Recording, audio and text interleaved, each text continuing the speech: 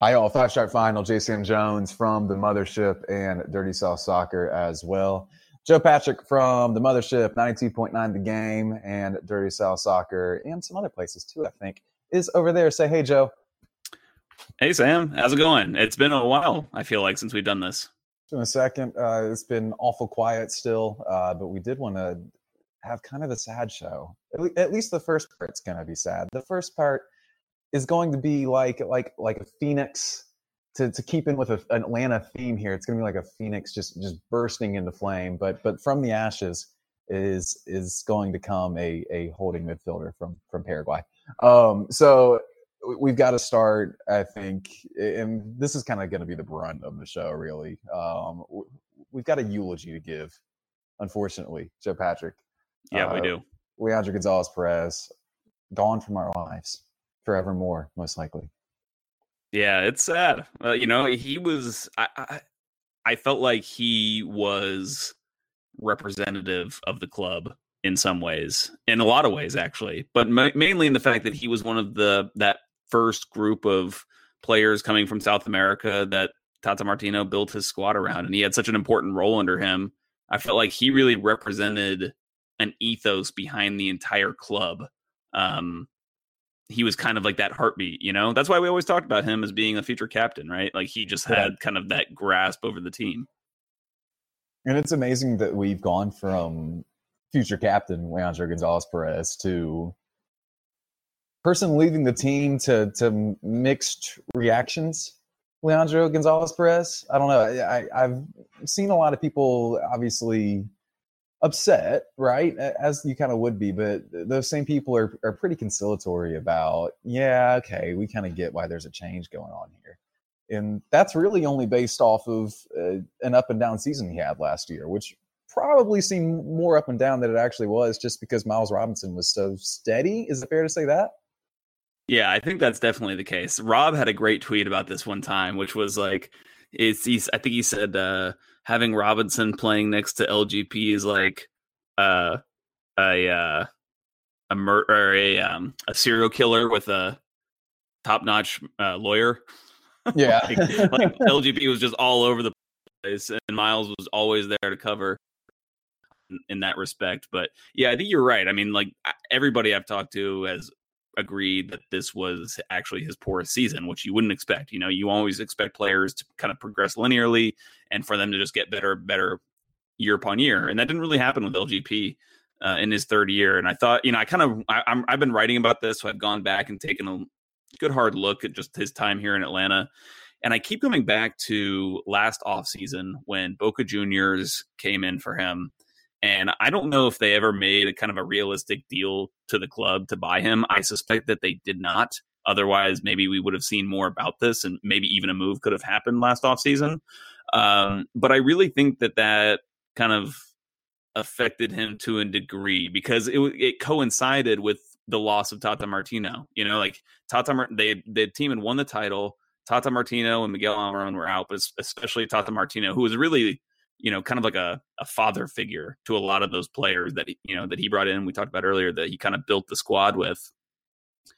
And then I think that kind of fell on LGP, and it was just a lot for him to deal with this season with, the thoughts of potentially having a move to a club as big as Boca Juniors, to kind of feeling like he has to be the emotional lever for a lot of these players and kind of be that father figure. I think it was just a lot on him. And I think that for that reason, it made it his most difficult season. Kind of like on and off the field, kind of physically and also mentally.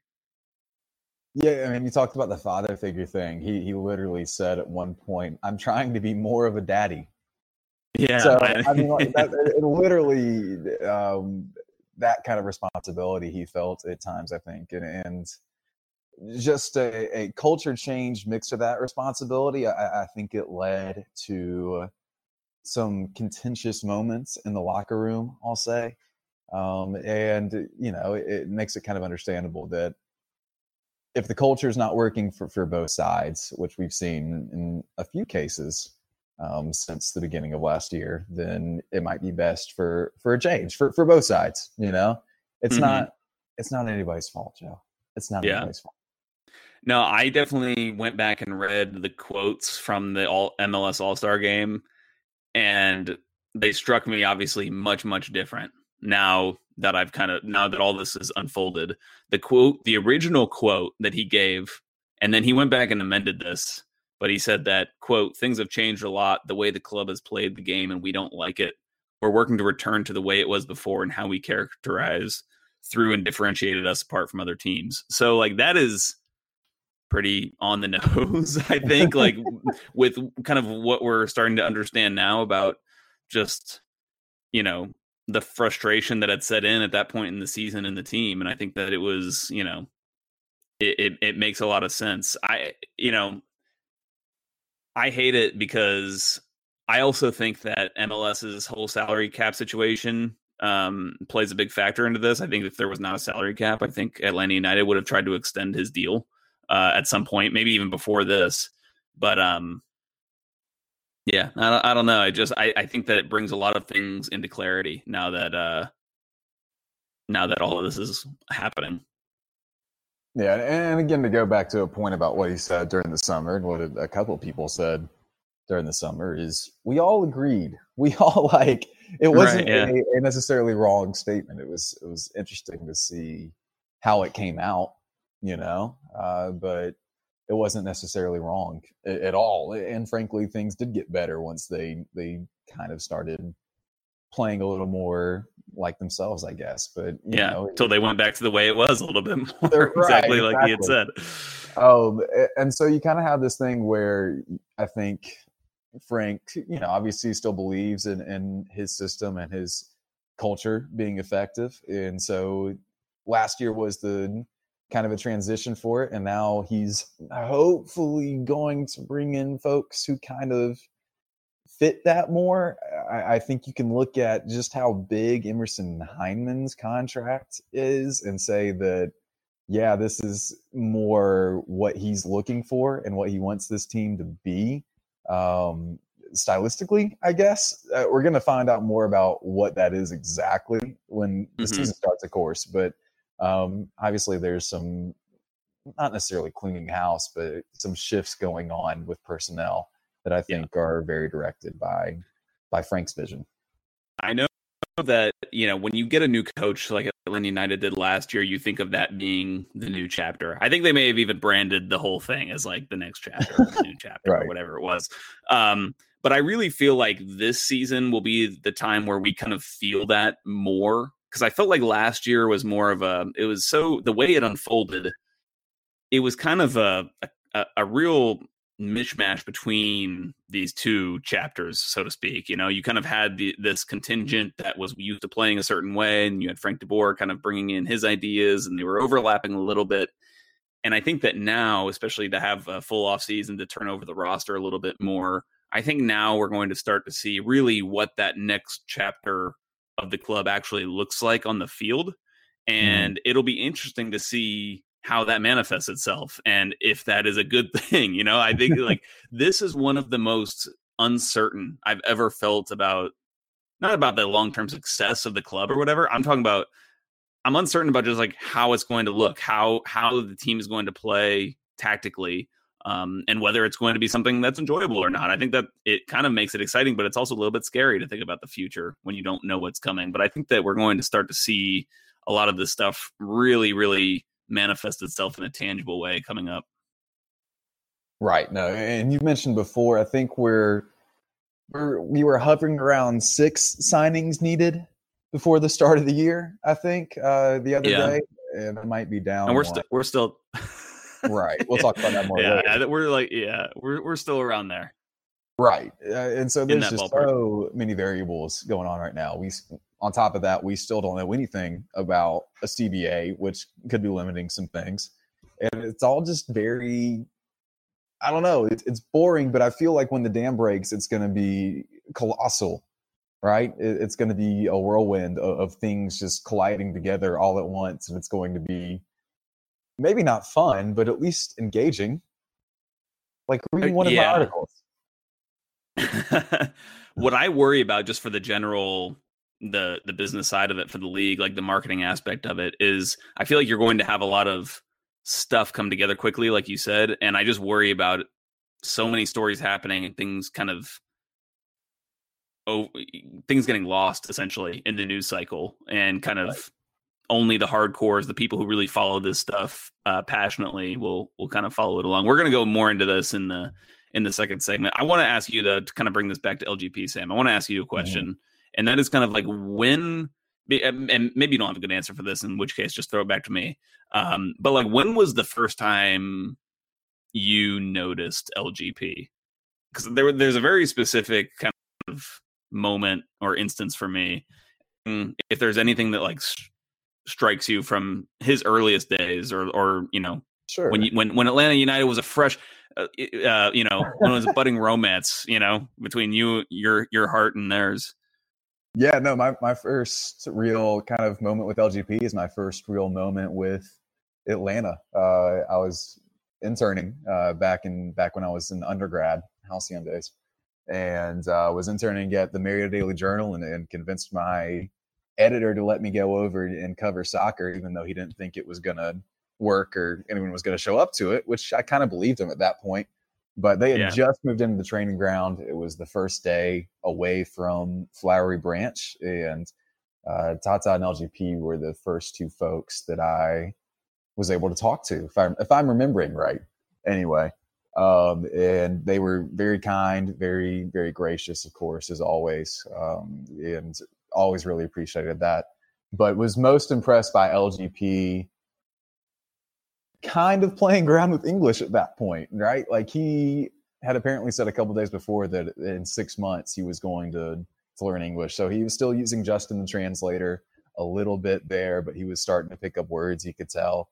And then by the end of that season was doing interviews in English. And I just thought that was incredible, honestly, for him to pick that up and be willing to pick that up, and to, you know, have a desire to do that. That was really, really impressive. And that's not just for media reasons, but I'm sure to communicate with his teammates as well, and really be a connecting force in the locker room. That took a lot for him to do that. And that was just so impressive. And it's a bummer to see someone like that go just because of irreconcilable differences. I'm going to keep talking about it like it's a divorce. It definitely feels that way. I'm really glad you mentioned that, because that's a great call. That really made him kind of a cult hero a bit. Yeah. I think that he got so much respect across the board for that. Yeah, that's a great call. Mine was more, the moment I'm thinking of is more on the field, and it was actually in Atlanta United's third game. Okay. One of the images that sticks out to me of him, honestly, is just like that first walkout at Bobby Dodd Stadium in the against Red Bulls. I just like, I don't know if he was pictured. There was like a cool shot of him on one of the videos that the club produced that I remember, but something about that sticks out to me, him walking out on that pitch that night. But the first time he really popped out to me was the game against Chicago. It was the third game, and I think he ended the game with more passes than Chicago, more completed passes than Chicago had as a team, because they had gotten a red card in like the 10th minute or something. Mm-hmm. And so Atlanta United had a ton of possession. But I thought that game just really stood out because he was pushed up in midfield, you know, doing all this distribution, keeping things ticking over. Nothing he was doing was out of this world crazy, but I just thought, wow, this is like the top teams in Europe. Like, this is the way they play. You know, this is a totally different thing than I think a lot of us felt like could be what Atlanta United was as part of MLS, you know, just adopting that kind of more brute force style. And it was just a really tangible thing where you could grasp that and say, this is Atlanta United. And I thought that he represented it as much as anybody. I know that, you know, Joseph Martinez, Miguel Almiron, like those guys obviously got their plaudits for sure. But I really thought that he was kind of one of those, kind of the backbone of the team a bit. Yeah, and you talk about the cult hero status. It's always kind of fun to look at the roots of that. And that first few games definitely kind of cemented it. But, you know, with defenders, you kind of have to take some time to get to know them, right? Mm-hmm. Like, you aren't instantly like attracted to him, and everything's going to be amazing from here on out.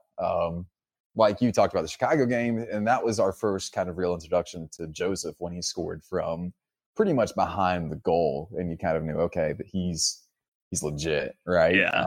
Leandro it took some time, but by the end of the year, we had more than a few folks saying that he was a top 5 defender in MLS.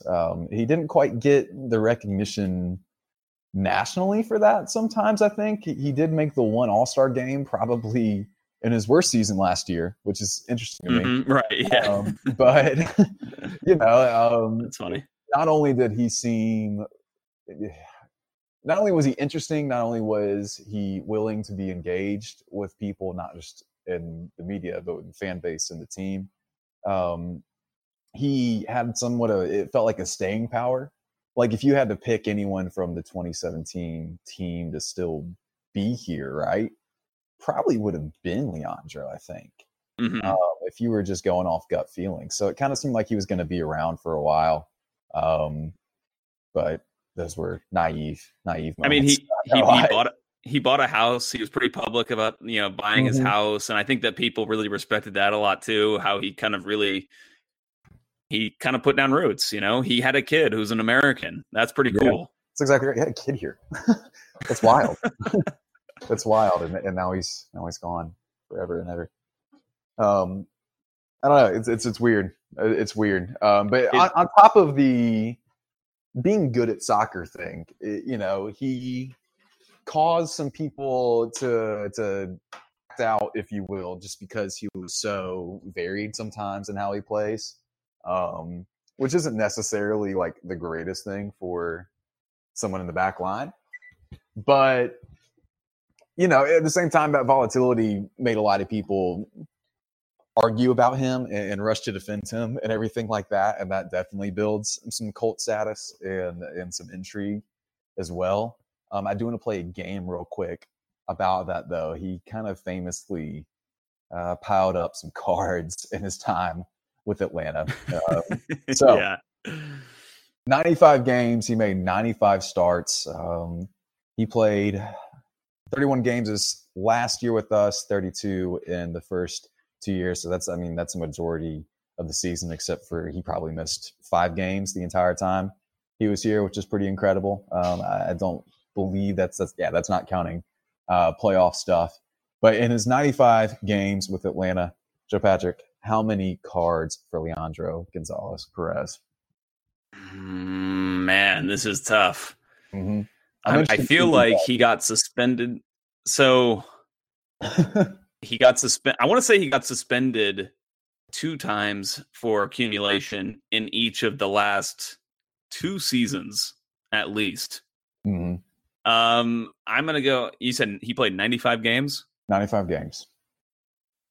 I'm going to guess, and I can't even remember what exactly you get if the second suspension is for an additional 5 or if it's 3.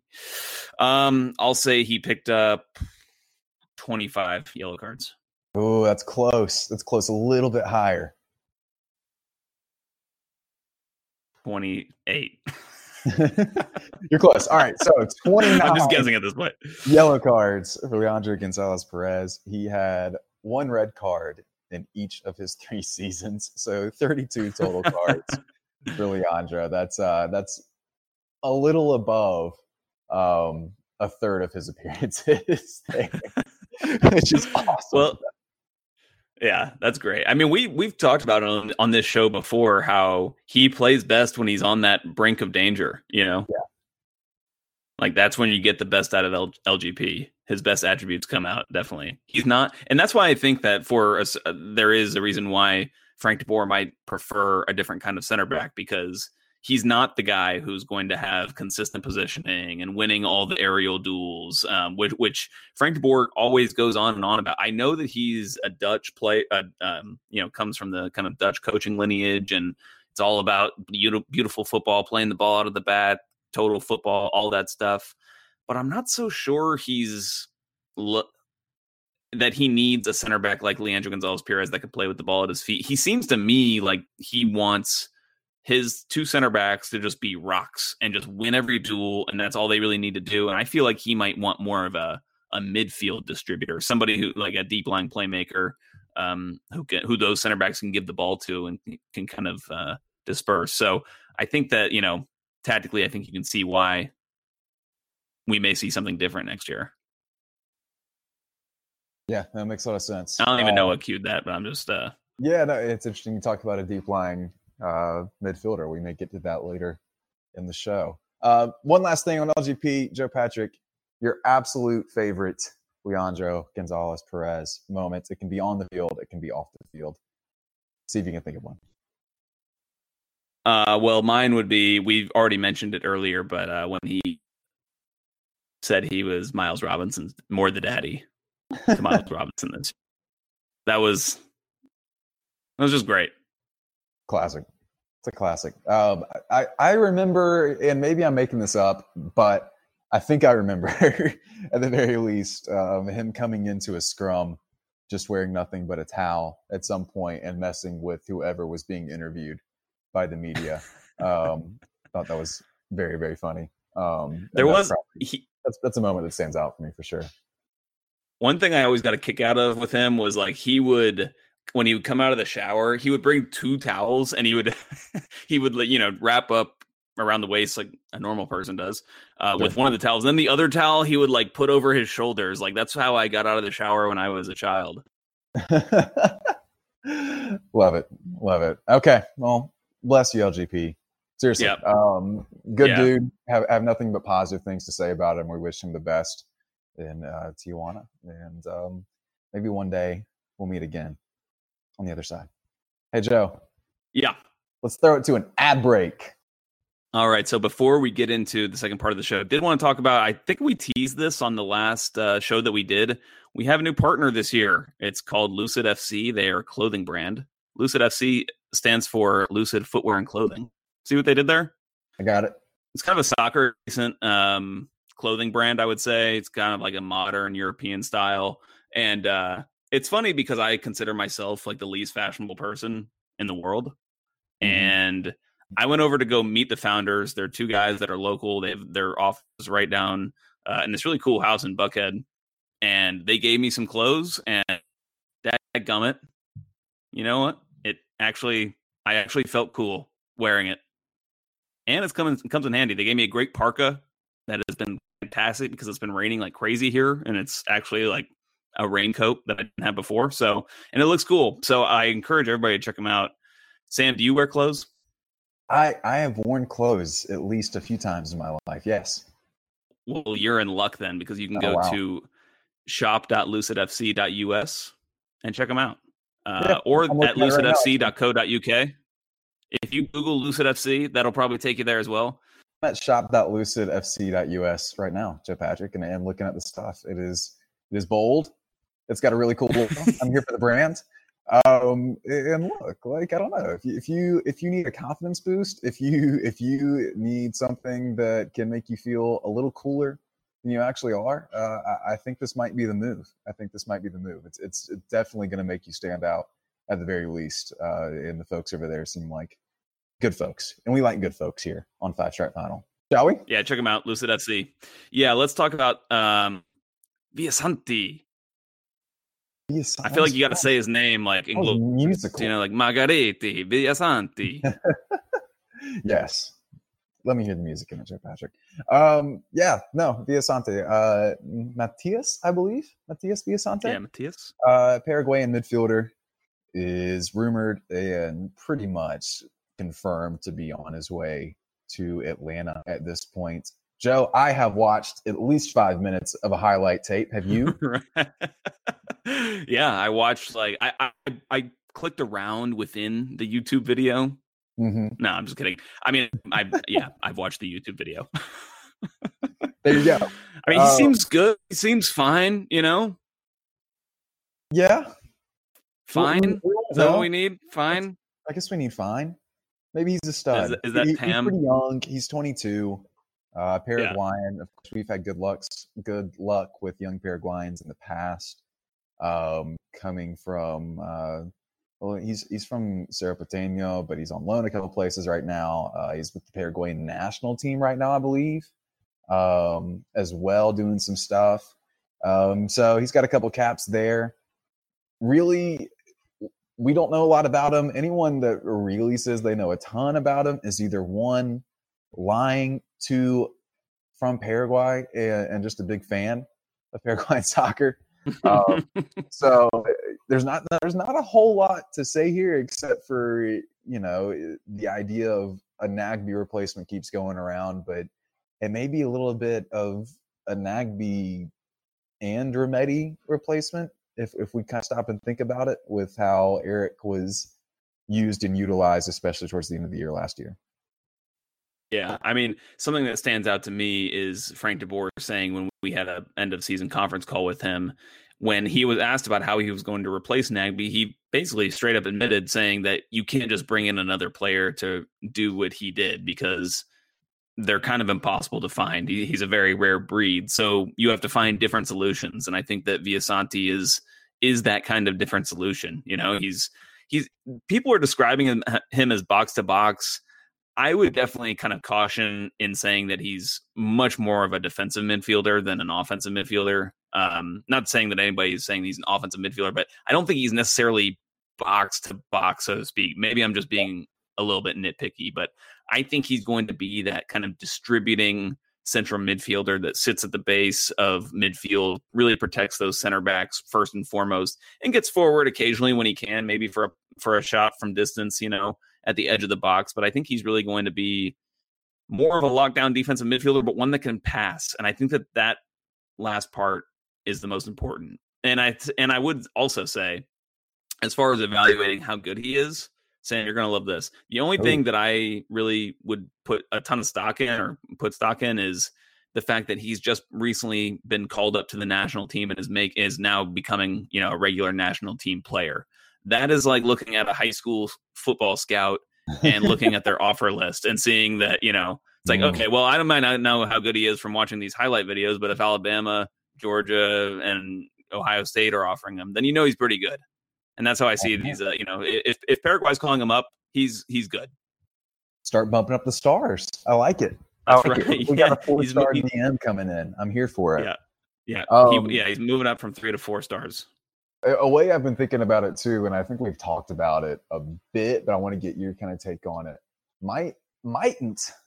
Mayhaps this be the Carmona replacement more than anything? Yeah, I like that a lot. I think I definitely see him more in that mold. I think he actually will be a better passer than Carmona was, but I definitely see him like that. And as far as his general priorities on the pitch are concerned, I definitely see him being much more of a defensive midfielder. I don't think a lot of people are saying Nagby replacement, and they think of somebody that does the things that Nagby does, or at least covers the areas of the pitch that Nagby covered. And I don't think he'll necessarily be that. I definitely agree with you that it's much more kind of like Carmona.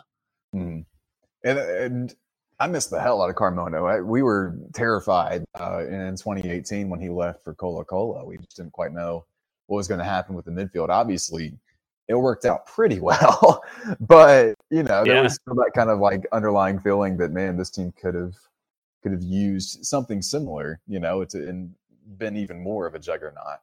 It'll be interesting to see how that kind of fits, of course, obviously into Frank's system. But someone who is defensive minded, you can put out there and expect to distribute a little bit. That's something that the team kind of missed a little bit last year, I think. We kind of, initially when Remedi was coming in with the whole thick fielder thing and everything like that, we kind of assumed that's what he was going to be. And the narrative on him, admittedly created some by us just because we were having fun with thick fielder, was that he was going to be this defensive player. And it just turned out to be that, no, not really. He's not really great defensively. That's okay. He does other things. But this is going to be that. And, if he can cover ground well and take up, a big chunk of the field defensively, that's going to be huge. Especially, as Jeff kind of declines and everything like that. And we have someone with youth and talent coming into that. He could be a crucial focal point kind of player for this team. That's exciting. Could be. Oh yeah, for sure, for sure. And when we talk about the talent, honestly, the talent in a vacuum doesn't really matter. Like, Pity Martinez is extremely, extremely talented in a vacuum. It's how these players that come over are able to adapt to the league, to the club in general, the city they live in, the tactics, of course, all these things influence how well a player can come in and do a role, do a job. And so I think that that's really what will be important for Villasanti. I don't think anybody can, everybody can make a prediction about how good he might be, or this or that, but it's a very cold take to say that we just have to. It's just a case of us waiting and seeing kind of what role he does play within the team. And hopefully he can bed in very quickly. And I think sometimes with the younger players, it seems like to me, and maybe this is just cognitive bias, but I feel like maybe sometimes these younger players can actually adapt a little bit better because they're just younger and they're more malleable as people instead of, I felt like Pitti, maybe we thought he would be quicker to adjust to the game in America because he was older, and maybe we had it wrong in reverse, that it maybe is a little bit more difficult for older players to come in and adapt to a new league, or maybe it's just down to each individual, who knows. But I think it's kind of a case of wait and see with Villasanti, but I'm very, very hopeful. Yeah, no, it's intriguing. It may end up being the most interesting out of all the coming signings, so we'll have to see, because he could play a major role. He could, not be that important. There's only two affiliate options there. So we'll see. We'll see. Elsewhere in the world, Joe Patrick, Julian Gressel is playing golf, yes? Yeah, we need to talk about Julian Gressel's situation. It's a tough one. I have heard some rumblings that it is definitely very much up in the air. I have to think that he's more likely than not to stay. And it does concern me that I have kind of heard some of the things I've heard, but it's just tough. He's in a tough situation because I think both the club's stance and their position in the negotiation is valid and correct, and I think that Julian Gressel's also is. Like, I think Julian Gressel can make the case, like, look at how other players in the league on certain amounts of money are performing and the amount of output that they're giving you, and look at the amount of output I'm giving you, so he can make that argument. But at the same time, I think the league can say, okay, well, all we have to do is offer you a 25% raise so you can't go anywhere else in MLS. Find a team outside of MLS that's going to pay you as much as you're asking for. And I don't think that he's going to find that deal either. So it's a tough one.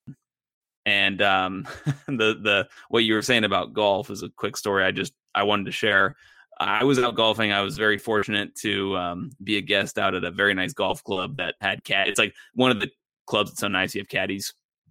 And I do golf quite a bit, but hardly ever with caddies. So I was talking to the caddy, and he was mentioning that some of the Atlanta United players go out to the course. I'm not going to say the name of the course, but he said they go out there from time to time because there's a member who brings them in, and he's a huge soccer fan and likes to play. And Gressel's been out there, and we got to talking about Gressel, and I was talking about how he's not, maybe not getting paid as much as he should be.